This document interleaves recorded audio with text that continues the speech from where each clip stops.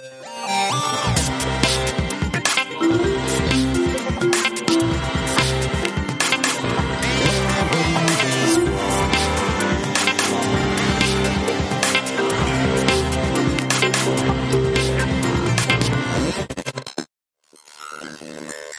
to Wah Wonders Why, a companion podcast to Smart Enough to Know Better. This episode is titled Meta Padakan. A couple of weeks ago, we were approached by Wendy and Kevin from Metapod. Now, Metapod unpacks the web's most interesting podcasts and the stories behind them. And they've talked to such interesting people as Tara Boyle, the executive producer of Hidden Brain, and Willa Paskin from Decoder Ring. And they thought we were interesting enough to talk to. Dan and I were very honoured to get to able to talk to them, and the episode came out on their podcast last week, but we've decided to put it up here for our listeners as well. And I'd like to say that Metapod doesn't just review podcasts, but actually talks to the creators themselves, and so that's what makes it interesting. And I hope you enjoy this episode. Dan and Greg, welcome to Metapod. Great to have you on the show. It's good to be here. Thank you guys for inviting us. I'm glad we could figure out all the time zones involved. It turns out everyone's available most of Saturday. And have been every Saturday for the last 15 months, funnily enough. Yes. It's been a podcast bonanza. You get onto someone and say, are you going to be available? And they're like, yes, I am available. The whole world's available. I'm available. You're available. Everyone's available. Stop asking this question. Where else was I going to be except in my room, in my house at this time? Thank you very much. Yeah. So you've been referred to by Wired magazine as a deranged duo, and your first episode was back in 2010, from what I can tell. So apparently you've been deranged duetting for quite a while now. Why did you start Smart Enough to Know Better? And have you both become more deranged over time? Well, we both got onto the podcast train very early. Like, we liked listening to them. I started listening to a podcast called Geeks On, and I may have gotten Greg onto it. And this is long before most of all the big names started up. And I loved it so much, I was like, oh, well, I have to start a podcast now. That sounds like a brilliant fun, and no one's going to have that idea. Turns out everyone had that idea. But I started doing a podcast called And Time, where I would get performers from my local improv troupe, and we would just discuss improv and the shows that we were doing. And it had a very, very select audience.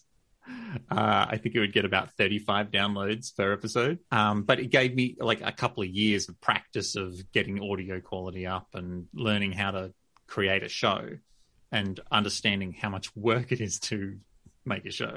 And so then Greg and I were at the same party, and we ended up having an argument. But do you remember what the argument was about, Greg? I really don't at this time. It's gone so much into legend, I'm not terribly sure. It's going to be something space-related or dinosaur-related, and I don't remember which one it would be. It's kind of dinosaur-related. It was about a type of goose from the north of Canada that also lived on the north of Russia. And there were a whole bunch of different populations, and every population could procreate with the population next to it. But the population of geese in Canada couldn't procreate with the geese from Russia. And and I was explaining how the evolution was taking place across distance rather than across time. And there was a lot of miscommunication about that. We had something to drink, though. Yes. Dan and I have known each other for a very long time before this, of course, and so we were well into our arguing phase of the relationship. You know when the honeymoon period is over, and you just find those little things. You still love them very much, but that little thing they do where they click their teeth, and it really gets very upsetting and annoying. And you don't want to say anything about it because that makes you a bad person, but it really just grinds your soul down. That's where we and the were little at that thing point. that Greg was doing was being bad at science. Oh, Just a little bit. mean. Now, Greg was getting quite heated and I was getting quite heated, but everyone else in the room was having an absolute corker of a time. And so we started throwing around the idea of doing a podcast, and then I made the website and told Greg that he was doing it. He was like, oh, I guess I better make myself available to record that then. I'll only do a couple, though. Be a couple. We'll just see how it goes. 10 years later, here we are talking about the podcast. How has the dynamic between the pair of you changed? Because something I said to Wendy before we started recording was that, clearly the dynamic is great. You bounce off each other really, really well. But I imagine it doesn't start as naturally as that. So how has your relationship on air kind of evolved over the 10 or so years? I think we've become a lot more forgiving with each other, and we trust each other a lot more. My take on it, to begin with, we were quite adversarial. Our first podcasts are kind of Dan versus Greg versus Dan. Okay. and then they turned over time into Greg and Dan versus everyone else, as it should be. And so we, that's my feel on it. That's sort of how it's sort of gone. And we learned to work out what we were strong at, what we were weak at. There are some things Dan does much better than I do. There's some things that I feel I do better than Dan. And we've learned to trust when someone says, no, go with me on this strange thing about to do. You just go, okay, cool. I trust you now to do that thing. And it's very rarely that one of us has to say, oh, no, that didn't work. Once they've explained it to you or it's come out, you go, oh, that was actually really cool. That was really different. I wasn't comfortable during it. It was an uncomfortable procedure, but in the end, I see the medical necessity of it. Okay, so an obvious thing to ask then is, Greg, can you tell us what Dan's strengths and weaknesses are, and then vice versa? Ooh, okay. I think Dan has a wonderful and irritating view of facts. So he really likes to get into the nitty gritty of it, and he gets right down in the weeds of it in a way I'm more of a macro view person, and Dan gets right in there and gets right down there and has a look at the all the cogs and the bits, and then extrapolates from there. That's sort of his strength. That's my take on Dan's strength. And writing things down, I don't write things down. Is that a weakness? Is that a weakness as well? No, well, Dan's weakness. He doesn't listen to me enough. I think that's a bit of a weakness. But I think Dan's weakness. Yeah, but do I have a weakness, Greg? Does it? Well, he's looking at me. He's giving me the eye. No, I didn't hear what you just said. I tuned out. Very good. All right then, Dan. Greg's strengths and weaknesses then. Greg's very respectable. We've slowly drifted to this point where he has to play the grown up more often, and he has to pull me into line. And I love that happening, because it means that I can be as naughty as I want, and he can be like the moral core of the podcast and go, no, what you're saying is wrong. I go, oh yeah, it is wrong. So we get to have our cake and eat it too. But Greg's real strength, because especially in live scenarios, because he can just talk and talk and talk. Whereas when I hit a spot where I'm like, oh, hang on, I just need to go completely silent for a moment and get my thoughts in order, Greg can just waffle, and there's no dead air. And that is a skill that sounds like a double-edged compliment, but that is a skill that I can't seem to get. I'm not sure how I feel about waffle. That's not an adjective I would have used. I would say elucidate on a point forever, maybe. But waffle is a bit strong. I have to edit it. And there we go. Okay, right. So how many of the topics that you've covered, and I know, there's 100 and nearly 200 episodes, right? Oh. But just off the top of your head, how many topics have you covered that have actually evolved quite a lot over the time that you've been producing the podcast? For me, we started in the past with talking about, I'm space sort of background, so understanding things like the heliopause and all that sort of good stuff. Because we had no idea. Dan and I were running in circles with that for a long time. So how that's all changed, and how that sort of, that's been a big one for me. It's quite early though, I must admit. Dan, what's your feeling on it? About 3 or 4 years in, one of us brought in this article about how about 50% of science turns out to be in some way wrong about 10 years in the future. So we're pretty much up to the point where half you've got a lot of updates coming. Is just wrong. We do. We constantly, we have the walk of shame on ours. We get listeners to get in contact with us and actually tell us, where we're wrong. So some things happen like that. Some things change. And sometimes we do get emails from, hey, this is incorrect. And you go, when were you listening to that? Was, oh, you mean 8 years ago? Well, that's, fair enough. We'll accept that. Oh, I know one. I just suddenly clicked. I just realized, see, I just started the sentence 3 times. For long enough, and suddenly you get to the goal. Boom.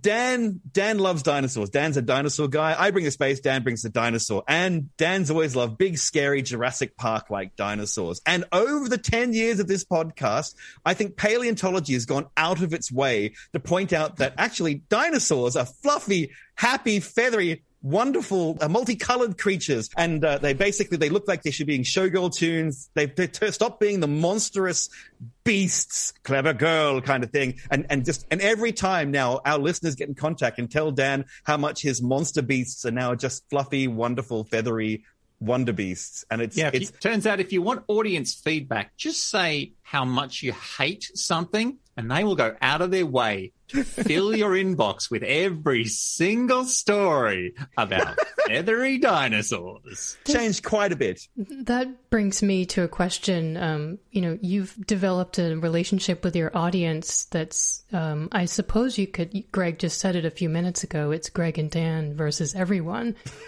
They can't get enough that they actually pay to be abused on your show. How have you developed this? Yeah, I don't think the word develop really illuminates what happened there.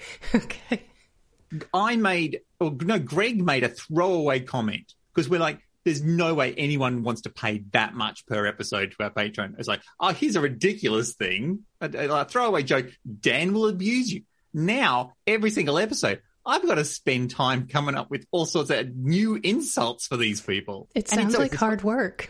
It's super weird because from very early on, we realized like the biggest change that happens in our podcast is initially we were making a lot of fun of ignorance and we were making fun of magic gems and magic bracelets and stuff that wasn't sciencey.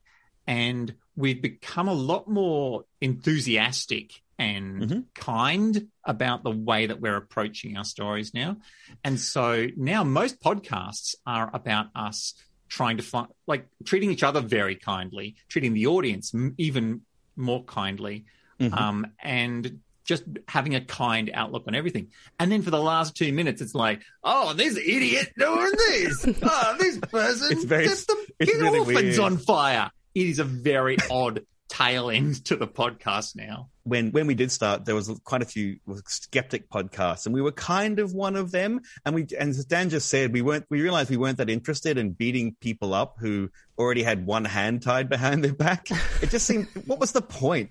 And you're not going to change anyone's mind. And we had nothing to prove. We didn't want everyone to love us because we hated someone. That just seemed really weird to us. So, I still am not particularly excited by magical thinking and all that sort of stuff, but I don't feel the urge to beat people up on air or to create a platform and then yell at people. It just seems stupid to me. It's such an echo chamber you see these YouTubers who are like, oh, this flat earther, you're looking in the measurements and stuff, and you're always just preaching to the choir. Whereas if we can get our enthusiasm for just science stuff into the ears of people who may be on the fence in one way or the other, so that they start having that warm reaction and that positive reaction to science, then they're going to have a more positive reaction to all the science in their life. And I feel like that's doing a much better service for humanity. Your Walk of Shame segment, I really like a lot. And I'm wondering if you ever have a situation where you need to fact check the fact checkers. And some of these are really like lessons in and of themselves. How are you going through some of those? I check every single one because the worst thing that could ever happen is for me to get on and go, oh, well, this person said that you were wrong, Greg, only to find out that, oh, no, he was right, and you should have checked your work, Dan. I check those things more thoroughly than anything else. Okay. And same here. It's important because it also leads to a conversation. So sometimes you listen to the podcast, I would have said something, let's say, and they'll contact Dan and say that's wrong. So Dan will then say, this is what this person says, but and sometimes they'll say, that's absolutely correct. Great, thank you. And we correct it. Or sometimes say, oh, that's kind of correct. And this is what it really is. And sometimes we go, well, that's actually wrong. And Greg was correct about that, or Dan was correct about that. So once again, we don't make it an attack on the person because they've taken time to write in or tweet at us or whatever. We do want to get to the actual core of what the real story is, whatever that is. And also the message of science is when someone shows you more proof, then that becomes part of the body of knowledge. And if you're sitting there going, oh, I don't want to deal with that because it's going to make me look stupid. Right. That's not how science works. That's how everything else works, but it's not how science works. Are there any particularly popular, or I guess you could say unpopular, topics that tend to light people up. Our listeners don't get in contact with us when they want to yell at us about something. I've noticed we don't get a lot of negative feedback, which is surprising looking at our body of work. So, but we get a lot of positive stuff. People saying they like this, they like that, much more than we ever get saying they dislike this. We've had a couple of emails, a couple of communications where people didn't think we'd gone deep enough or thought we had a skewed view on something. Mm-hmm. But really, we're lucky enough that people haven't gone out of their way to yell at us at this time. I don't know why, but yeah, we are just lucky. I would like to go back a little bit though and say that I know there's a point where we've made an actual impact on someone's life by being kind as possible and being interesting. There was I won't say who it is because they listen to the podcast a lot, but they lived in a very religious region of the world and they were wondering if that was what they wanted to follow, and they had to follow that religion. And they found our podcast, I don't know how, and they listened to it, and they've written to us many, many times now to say that they love listening to our podcast because it's like a way out of their local physical community, and they can actually find, there are other people like them, but we're not yelling at them. You're stupid for having this strange belief about something. And I was really pleased by that. And over the years, we've actually developed a relationship with this person. I never met them, don't know them from anyone else, but I feel like I do. I feel like we're pen pals now, which that's really nice. There's nothing like looking at someone's either their LinkedIn page or their biography and then asking them to explain themselves or go deeper onto something that they've written. So we'll start with you. We'll start with you, Greg. On your bio, it says, I strongly believe that the future of our civilization lies in the wedding of rational thinking and creativity. Mm-hmm. So the question is, are you hopeful about that? Absolutely. Every day. No, every day. I have bad times. I do suffer from a bit of the grumps, a bit of the Eeyores, a bit of the depression and all that sort of stuff. And that's true. But no, I'm a science communicator at heart. I do it for a living. I go out and tell people. And everyone, I think we get these echo chambers of negativity on Twitter and Facebook and all the rest. But I get to see what the clever people are doing, what average people think about that. Absolutely do I think that humans are doing amazing things. I mean, just yesterday, from recording it right now, China just landed a rover on Mars. How did we not know about this? No, I did know about it. No, I didn't. I knew about it. Why didn't you know about it? Tell me about this. I probably did, Dan. You just don't listen. We're recording this on Saturday, the 15th of May. We don't actually know when we're going to put this out. So there's a little timestamp for people to refer to. So, Dan, one for you then. You say, I find elitism to be ever so slightly more upsetting than hypocrisy. The question is then, is there elitism in the scientific community? There's going to be elitism everywhere, I think. It's human nature to want to big yourself up. It's such a crucial part of the way that we interact, because how do you get the best mates and access to the good food and all that sort of stuff? Like, there's lots of stuff that we've learned, but this stuff's deep-seated. And I think that a lot of scientists probably do fall down this hole, especially the ones who are like, my job is to find truth in the universe. And look, sure, yes, that's true. But I think the thing that always keeps me quite grounded is that we evolved to sort of run around on a savanna. And so our language is emotive, and we've sort of hot-wired it to make maths and the scientific method. But that's something we have to layer on top of the initial set of stuff. Just because you know the truth and the maths and the facts. I mean, half those facts are going to be wrong in 10 years. Mm-hmm. So, you're not so clever. Can I expand on that? Sorry, no, that's Dan's question. If you look at different generations of scientists in the past, because scientists have to work for money, there's tiny amounts of money and there's so much research to get done, and your whole career can be based on whether you can get funding, basically. So you've got to have papers all the time, and it's been really, really hard. So I try and cut the older scientists some slack in that way, because you're born into a horrible environment of having to eat and drink and sleep, and therefore you have to do your science. But newer generations have access to Twitter, they have access to Facebook. It's boomer book. No one uses that who's young. Things like TikTok, and so all these new scientists, amazing new scientists, up and coming, are now using this decentralized way of getting the information out there, and it's so amazing. So they don't. Yes, they still have to research, but also they can just go talk about their science, which is just going to open it up and get rid of some of the elitism. So rather annoyingly, or perhaps impressively, you've answered what was going to be my next question, which was how is the communication of science changing? I guess, your references to social media have answered that. But I suppose another way of thinking about that, with two teenage kids here, and I just wonder, and I've read recently that there is, this generation that's going to be entering the workforce and, hitting their late teens and 20s. And the argument is that they have instant access to information and they're also short on patience, or at least my two are.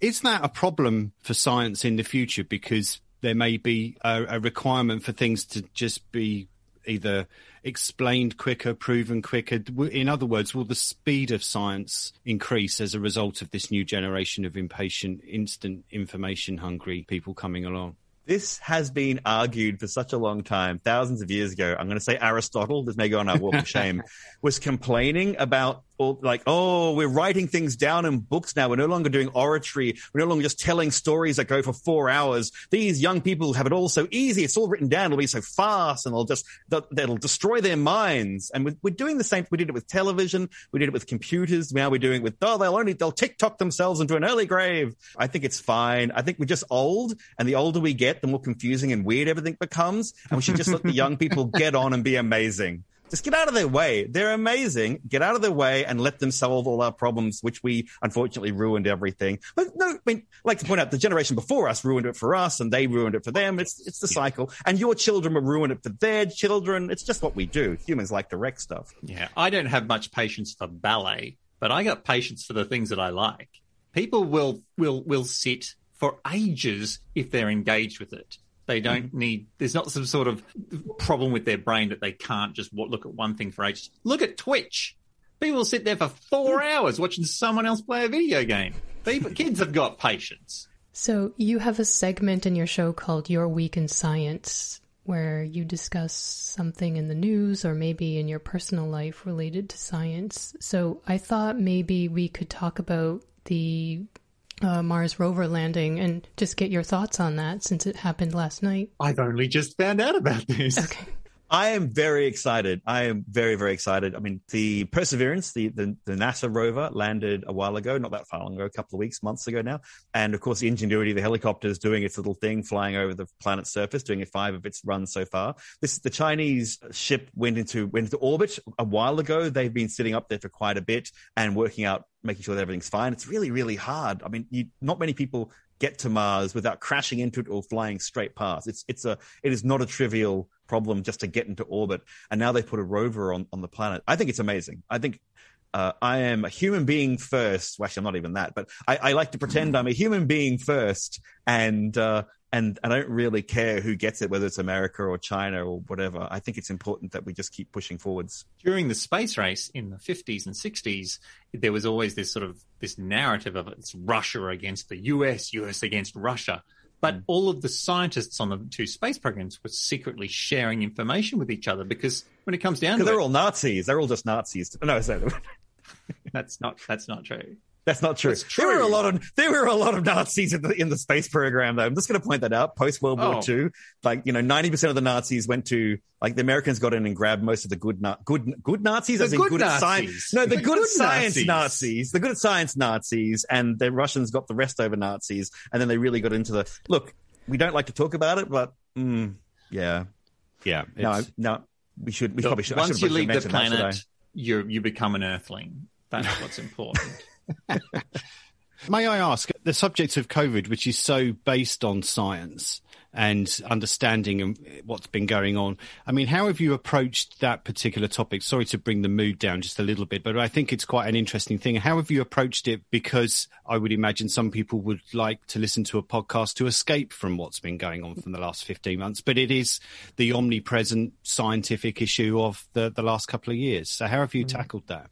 We were very mindful about that because we do want to be a place of joy and excitement about science. We did one episode where we talked about COVID a lot, and then we made a very conscious decision that we weren't going to talk about that unless maybe it drops in here and there, but we weren't doing any stories about that. It was all about being a place where people could sort of get away from that idea for a while. Same thing when there was some weird political change in the US about 4.5 years ago. We were like, well, that's nothing to do with us. So let's be a place where people can come to talk about really fun stuff. We'd much rather mock a nation not for its political leaders, but the fact they still use Fahrenheit. What's the deal, America? Fahrenheit. Well done. Ridiculous. Oh, no, we're not part of the empire. We kicked King George out years ago. Still going to use imperial temperature measurements. Well done on that one. Anyway, that's my bugbear. Measurements are all arbitrary. I think you'll find Lord Kelvin and his temperature scale have something to say about that, but that's fine. Are there any subjects that are just frankly taboo for you? Not taboo, not personally taboo, but there are some subjects that I've been a lot more careful with, and then to make sure it's not just two white dudes talking about something, I try and find someone with lived experience. For example, trans issues. I'm very interested in that sort of stuff, and so I wasn't going to go, here's what I learned on Wikipedia about trans issues, because that's straight a fast train to cancel town. And so I went and found people who were happy to talk on the podcast about being a trans person in the modern world, and let them talk and let people talk about stuff. And that's an area. So if I think it's going to be a little bit uncomfortable or odd or out of the realms of normality, whatever that is, then I'll go try and find someone who can talk about it knowledgeably. And if listeners don't like that, that's okay. There'll be another podcast down the track in like 2 weeks' time. So yeah, whereas I lean into my taboos. Like that's half of where I get my content. I'm like, oh, this would be hard to get across. How can I do this in sort of a playful way that avoids it being a big scary topic, and it becomes sort of me being a bit dumb and Greg being a bit of a dad and us looking at the stuff that turns out not to be too political. Yep. I guess that stuff that we do avoid is the political stuff, because the politics of things is not the exciting thing about science. We'll move on to some fun questions now, if we can play with this. I was wondering, in reference to the reminiscence bump, which you referred to in episode 172, related to music from your youth. I'd like you both to name a band from your youth that you're nostalgic about. They might be Giants. Those guys sing real nasal, and that's me saying it. Musically, they're not traditional singers, and I've started listening to a lot more music that's sort of clear and technically proficient, but they're so clever and interesting that it always brings me joy to go back and listen to some of their really experimental stuff. Okay, great. They're big on science too, aren't they? They had that. Yeah, they had Here Comes Science, that whole album called Here Comes Science, which I've actually used in a grade 9 science class. The kids weren't that excited. I was very excited, but the kids, they weren't that excited. For me, I'm not a big music person, never have been. I find music, I like music, because I sound like a serial killer if I say I don't like music. But I find music is something that happens, not something that I focus on, which is a brain thing for me, I think. And when I recently I heard a band I hadn't heard and went, oh my goodness, and it brought all these fun memories back when I sort of hung out with goths. I guess I was goth, but I think goths probably wouldn't have found me very gothy. But I wore a lot of black and makeup and things, so it's sort of fun. And so for me, Sisters of Mercy is one of those nostalgic bands. This Corrosion, that's what I heard. I heard that This Corrosion. And when I realized not only was I listening to this song and remembering all these 20-year-old memories, I realized I could sing the whole thing. This memory, I'd unpacked this little hard drive from my brain, and it went up, booting up now, and it boots up this old memory, and I could just bring it all up, and I could just sing all of This Corrosion, and I felt very goth. You wouldn't believe how disappointed Wendy and I are that you haven't come along today dressed as in your old goth gear. Look, I have a jacket in my wardrobe I can go get if you like. But Greg, next weekend is World Goth Day. I will just inform you. Well, but your hair would need to be black, Greg. It's true. It has gone a little bit peppery. Silver Fox. Thank you very much. Oh, I appreciate it. Thank you. Sorry. What famous scientist, we'll start with you, Dan, if we can. So what famous scientist or inventor would you most like to have been, and why? Would like to have been?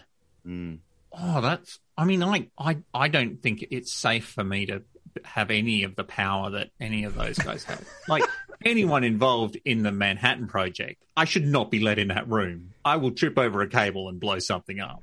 Well, is that because they're all former Nazis, though, isn't it? Oh, that's true. That's true. Although I don't let me hang around them either. We're not saying... Smart Enough to Know Better is definitely not saying that all scientists are Nazis, and we're definitely not saying all scientists back then were Nazis. I'm just saying there were a lot of Nazis in the rocket program. That's all I'm saying. Thank you. Thank you for the clarification again. That's right.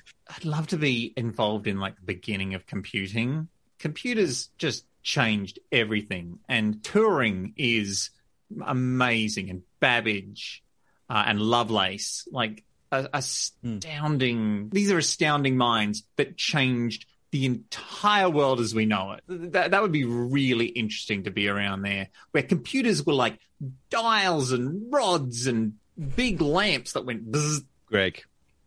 For me, I have always had a soft spot for Tycho Brahe.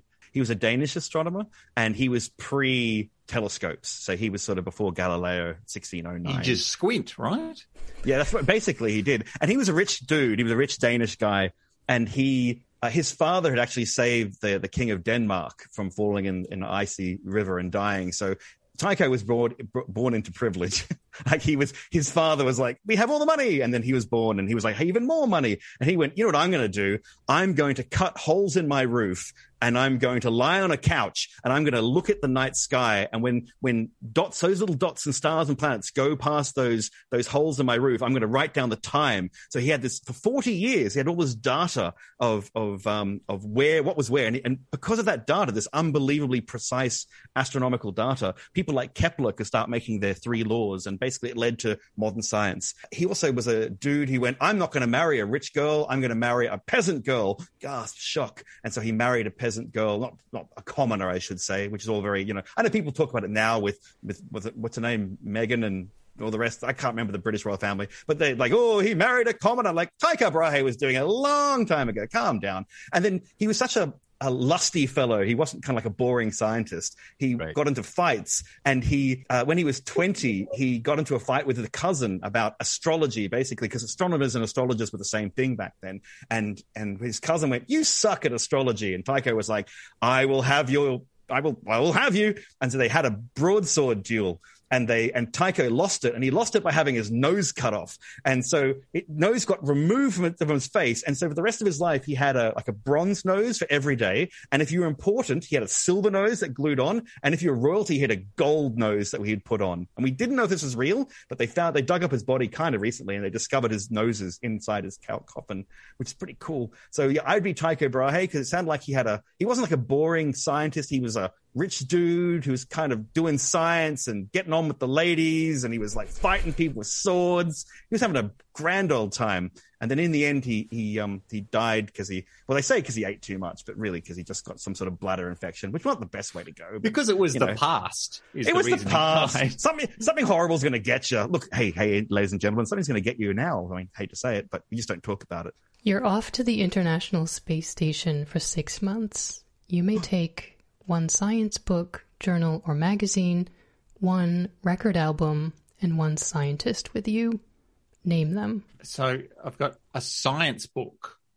Yep. Or magazine. Probably Boom with 1 exclamation point. Because you really want to know how to blow things up in a confined environment.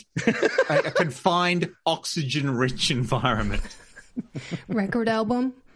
The record album. Well, you can choose your format: CD, LP. I was about to say, people do albums anymore? Would a record player actually work in a zero gravity thing? Because the needle's it would just come off. The needle's got to hang. Yeah. The needle would sort of. You'd need to get an elastic band around the needle. A spring would, yeah. If you had a little spring on it to give some tension to it, that would probably work. It would keep it on there without pulling it too much. Then you'd have an equivalent of 1G. That'd be fine. But the problem is because it's spinning, and the whole if you'd have to, because it's spinning, it would actually change the velocity or the vector of the ship, right? It would, yes, a very little bit. Yeah, there'd be a gyroscopic. But you're talking about a very, very, very thin and light record. It's not like unless you're taking like a 1-ton record here or something weird like that. Like it's not. That's where the inertia. Yeah, the answer is it wouldn't. Not much. Not a lot. So, Over I mean, time, is it maybe. worth it to take They Might Be Giants with you or not? No, sorry. I think what I'd do is I actually have an album which is just 3 tracks of rainforest noise, and I reckon I'd go down a treat up there, Okay. and a scientist to go with me. Right. Someone to hang out with for 6 months. Who's the Canadian bloke? Just came back from there. You mean Chris Hadfield? That's the one. Chris Hadfield. No, I'd get no, him. Dan, that's who I'm taking. You can't take Chris Hadfield. I'm taking Chris Hadfield. I'd Double take D. Tom Scott then. Tom Scott is a YouTuber, and he just comes up with these amazing videos. And I reckon he and I would be like besties. Okay. Not very helpful in space, but if Chris Hadfield's going to be up there already, then yeah. That's well. We won't be. I'll be in one space station. You'll be in the other one. We might invite you over for tea occasionally. I'm not too sure. I've been Chris and I have a lot of concerned talking to do. because Chris is the old and busted, and there's a brand new guy up there, a French guy. I haven't got his name, but he's very popular in France. He's like the new fun astronaut, and my wife has taken him to referring to him as her astronaut. Oh. And I'm concerned. Would this be Thomas Pesquet? That's him. That's him. I apologize if I butchered his name. I apologize. No. Oh, he's very. name. I'm looking at him. He's very attractive, Dan. You should feel very worried. I am very worried. And he's roughly your age too, and he's very accomplished. Like he's an engineer and an astronaut. Does he like They Might Be Giants? Look, He doesn't I think need to. When you look like that. Dan's wife could find out. Oh, What's on your short list of items to take with you? So one science book or magazine, a record album, and a scientist. Yes. Well, we said Chris Hadfield. I'm definitely taking him. Dan can't have him, so that's definitely out of the way. Album wise, You said earlier, Greg, that music is not your thing. So rather than a record, a luxury item, what would you take? Luxury item. I must admit, if we're in low Earth orbit, if we're still in low Earth orbit, then they can still transmit things to me. So I would definitely I think maybe iPad's cheating. Maybe that's the big book of everything. That's cheating. Okay, you want like a physical object. I'd take a genie's lamp. Yeah, that's right. It's a And then I'd wish for cornucopia. more wishes. You could ironically take Dark Side of the Moon, because low Earth orbit's nowhere near that. No, everyone would just go pretend you don't understand the difference. I guess a physical thing. Like an electric toothbrush. That's a luxury item for. Yes, but I get. That's very luxurious. You're living the life there, Kevin. You must have beautiful teeth. You haven't seen me smile yet. I must. Oh, that's a bad sign then. We haven't been funny. Uh-oh. I would want. I know in a space station you have a lot of problems with being alone, and so I would want to create a level of by myselfedness by having one of those eye covers with ear covers as well that give negative noise, so that it can basically cancel out noise canceling headphones. That's what I'm trying to think of. That's the word I'm thinking of. So that would basically make it quiet on there, because you're going to constantly have the hum of the machines and everyone like farting and eating and doing other things astronauts do. It's nice and quiet just out the door, though. Just pop out for a bit. It's very quiet. That's right. In fact, they say they can't hear you scream. I've read on a poster somewhere, I'm sure. And you'll be screaming a lot. Okay, so some multiple choice questions, if we can. Some of these are related to science. Some of them are just a little bit silly. But anyway, so and we'll go alternate then. So, Dan, how many bones are there in the human body? Are there 206 or 196? 206. That's well heaps. But babies have more. They fuse. Mm-hmm. Babies are born with more bones, and as you get older, they fuse together. You end up with fewer bones in your body. Mm-hmm. Greg, what is the study of mushrooms called? Is it shrology or mycology? Mycology, yes. Wow, you two are good. Mycelium networks, etc. Greg used to eat mycoproteins for breakfast. Yes. I don't eat meat, so I had to get mushrooms were my way of getting those sort of proteins. It's very exciting. So yes, I love the way they're like, mushrooms. we'll do multiple choice questions. We'll get through them faster. Nah. Sorry. Okay, back to you, Dan, I believe. So in episode 148, Smart Enough to Bug Motels, you talk about how many humans have been to space. So at the time of recording, was it 573 or 563? I don't know. How am I supposed to know that? I barely listen to Greg. I don't listen to myself. Greg, I'll pick the first one. The first one is correct. 573. Woo! You both sounded surprised about that when you were talking about it. Was that because you expected it to be more or fewer? Fewer. I thought there'd be far fewer in space at that point. Yeah, and then you realize 500 people. What would that weigh? Yeah. Imagine how much that cost to get them up there. It'd be like 25 elevators packed full of people. Actually, talking of the cost, I think you came up with I don't know if it was you, Dan. You said it's per person per kilogram or something like that costs. Is it $20,000 or something like that? Can you remember? It's somewhere in the ballpark of about $10,000 per kilogram to send up humans, and that's the big thing that they're trying to bring the cost down. That's why you have like returnable rockets and reusable rockets, I should say, to bring that cost down. So it's it doesn't cost hundreds of thousands of millions just to take a human body into space. Because I was thinking like that's got to be the point where you can afford to send really nice foods up there. Like, all the people on the spaceship should be eating, like, caviar and lobster and gold leaf through stuff. Because when it comes down to it, the difference between a really expensive dish and a really cheap dish is negligible compared to the enormous cost of just transporting it up there. Like gold, Dan. Gold is very dense. You don't want to have gold. Maybe they should be eating nothing but aerogel. It's leaf. It's gold leaf. It's still dense, Dan. I just send them a real leaf, just a normal everyday tree leaf. That will be a lot. That'll have mass a lot less than a gold leaf. Look, all I'm saying is you can afford to buy the big New Yorker pizza instead of just the tiny value meal pizza if you're going to pay the delivery boy $100,000. So if any administrators from the ISS are listening to this, the one takeaway from this entire interview is send better food to the astronauts and the cosmonauts, right? They eat pretty well. They actually do eat. The idea of them eating sort of rubbishy food that from a tube, that's all done now. They actually do eat quite well nowadays. It's all packaged and sent up. Like they send a capsule full of food that lasts for months and months and months. And astronauts are doing okay. They're not going to starve. They may suffocate. Do you know? Sorry, we're going to go down an astronaut and food rabbit hole here.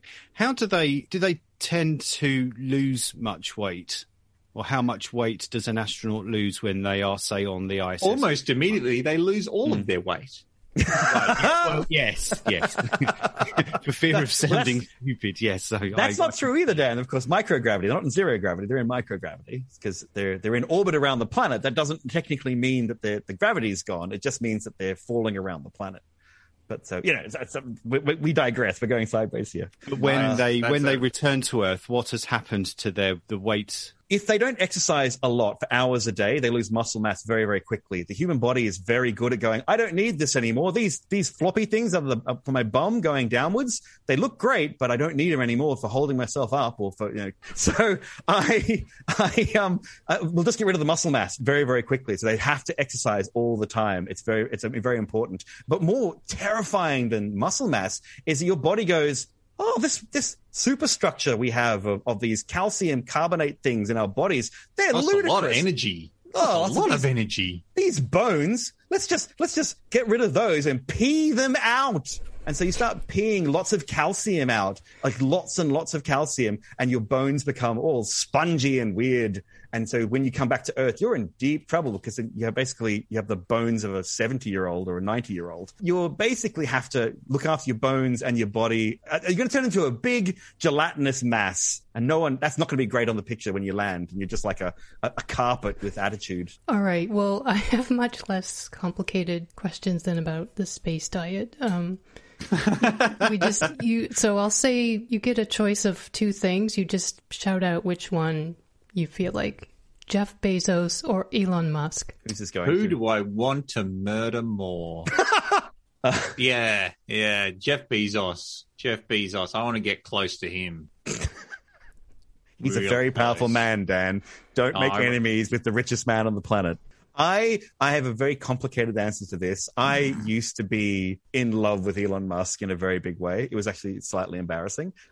This is back before all the information came out, and I was just like, he was dreamy. He was like this cool space guy. And now everyone's listening, going, "Didn't you realize X, Y, and Z problematic stuff? Well, no, I didn't realize X, Y, and Z. No one did until the submarine incident. Well, there was weird stuff about unions and well before that. But maybe, when you're in a relationship and you're still happy together, but these little red flags go up and that you just don't pick up on those red flags. That's what's happening with me and Elon. And I just kept ignoring the red flags. But in the end, like with the submarine stuff and naming horrible names to people who are just trying to rescue kids and other things as well, and all the madness with Dogecoin. And I realized we had to break. I had to make a clean break. And so I broke up with Elon Musk and now we are separated. And I've gone on with my life, and my new crush is Lin-Manuel Miranda, the person who wrote Hamilton. I think he is delightful, and he hasn't yet broken my heart, nor know I exist. Either way, so I went from Elon. So I used to pick Elon, and I don't think much of Jeff Bezos either. So Lin-Manuel Miranda, can I go for a third one? Is that fine? Okay, Bitcoin or Ethereum? I do hate rainforests. Yeah. So I'm going to have to go with Bitcoin, which is slightly better at destroying natural habitats than Ethereum. The amount of carbon in the atmosphere because of cryptocurrency is absolutely insane. So anyway, Dan and I talked about and argued about this on a podcast kind of recently. Yeah, and yet weirdly now we're very much on the same page. We have, yes. Things have changed. There you go. There's something that's changed. All right. Who will win the celebrity space race to make a film on the International Space Station? USA or Russia? USA. It's got Tom Cruise. Yeah, he'll get up there. Tom Cruise does anything. He's nuts. He'll just, let's face it, he's got contacts, outside of Earth, wink, wink, you know what I'm saying? And so he'll just ask his friends to help him make it, get the camera shots from outside the space station and that sort of stuff that no one else can get. It's going to be amazing. If Tom Cruise goes to space to make a film, which of his films would he recreate? Cocktail or Risky Business are your choices. You've got to call a space movie Risky Business. That's probably the best. Can you imagine him sliding in, floating in, da-na-na-na-na-na-na, and he just floats into shot in his underwear? Yeah. It'd be amazing. That shot's going to be better. Whereas you go to Cocktail, what's the major shot that people remember from that film? Throwing up the cocktail shakers. It's never coming back down. They're never coming down. It's the longest movie ever. It's going to wipe out some electrical equipment. And then suddenly Tom Cruise is on fire. He's covered in alcohol, and then the electrics go off, and then he's on fire, and they realize that his skin is actually made from fire retardant asbestos-like material, and that you can see the lizard skin. No, that's not. Sorry, I can't say anymore. I'm not allowed to say anymore. Hey. Right, we're going to do, just to wrap things up then, we're going to do a quick word association round. Say the first word or sentence that comes into your head. Oh, dear. Dan, this is when we get cancelled forever. I've got Nazi scientists locked and ready to go. I know. Oh, no. Is it one or the other, or is it both of us at the same time? Just shout as loud as you can. Oh, don't say that either. Good Lord. Right, so the aforementioned Elon Musk. Doge. Stoner. Okay. Jane Goodall. Ape. Yeah, I'd say chimps. Chimps. You should have said ape, because then you'd be aping me. It's like this meta thing. Yeah. Very good. Stephen Hawking. My hero. You see, I hate the first word that jumped in my head because, of course, chair, which is the least interesting thing about Stephen Hawking. His talk box was much more interesting. The technology in that was incredible. Anti-vaxxers. Mistaken. Well, the thing is, I get where they're coming from, because if you vaccinate your kid and there's like a 1 in a million chance, but then that kid falls sick and dies, then the vaccination that you chose to give them is your fault.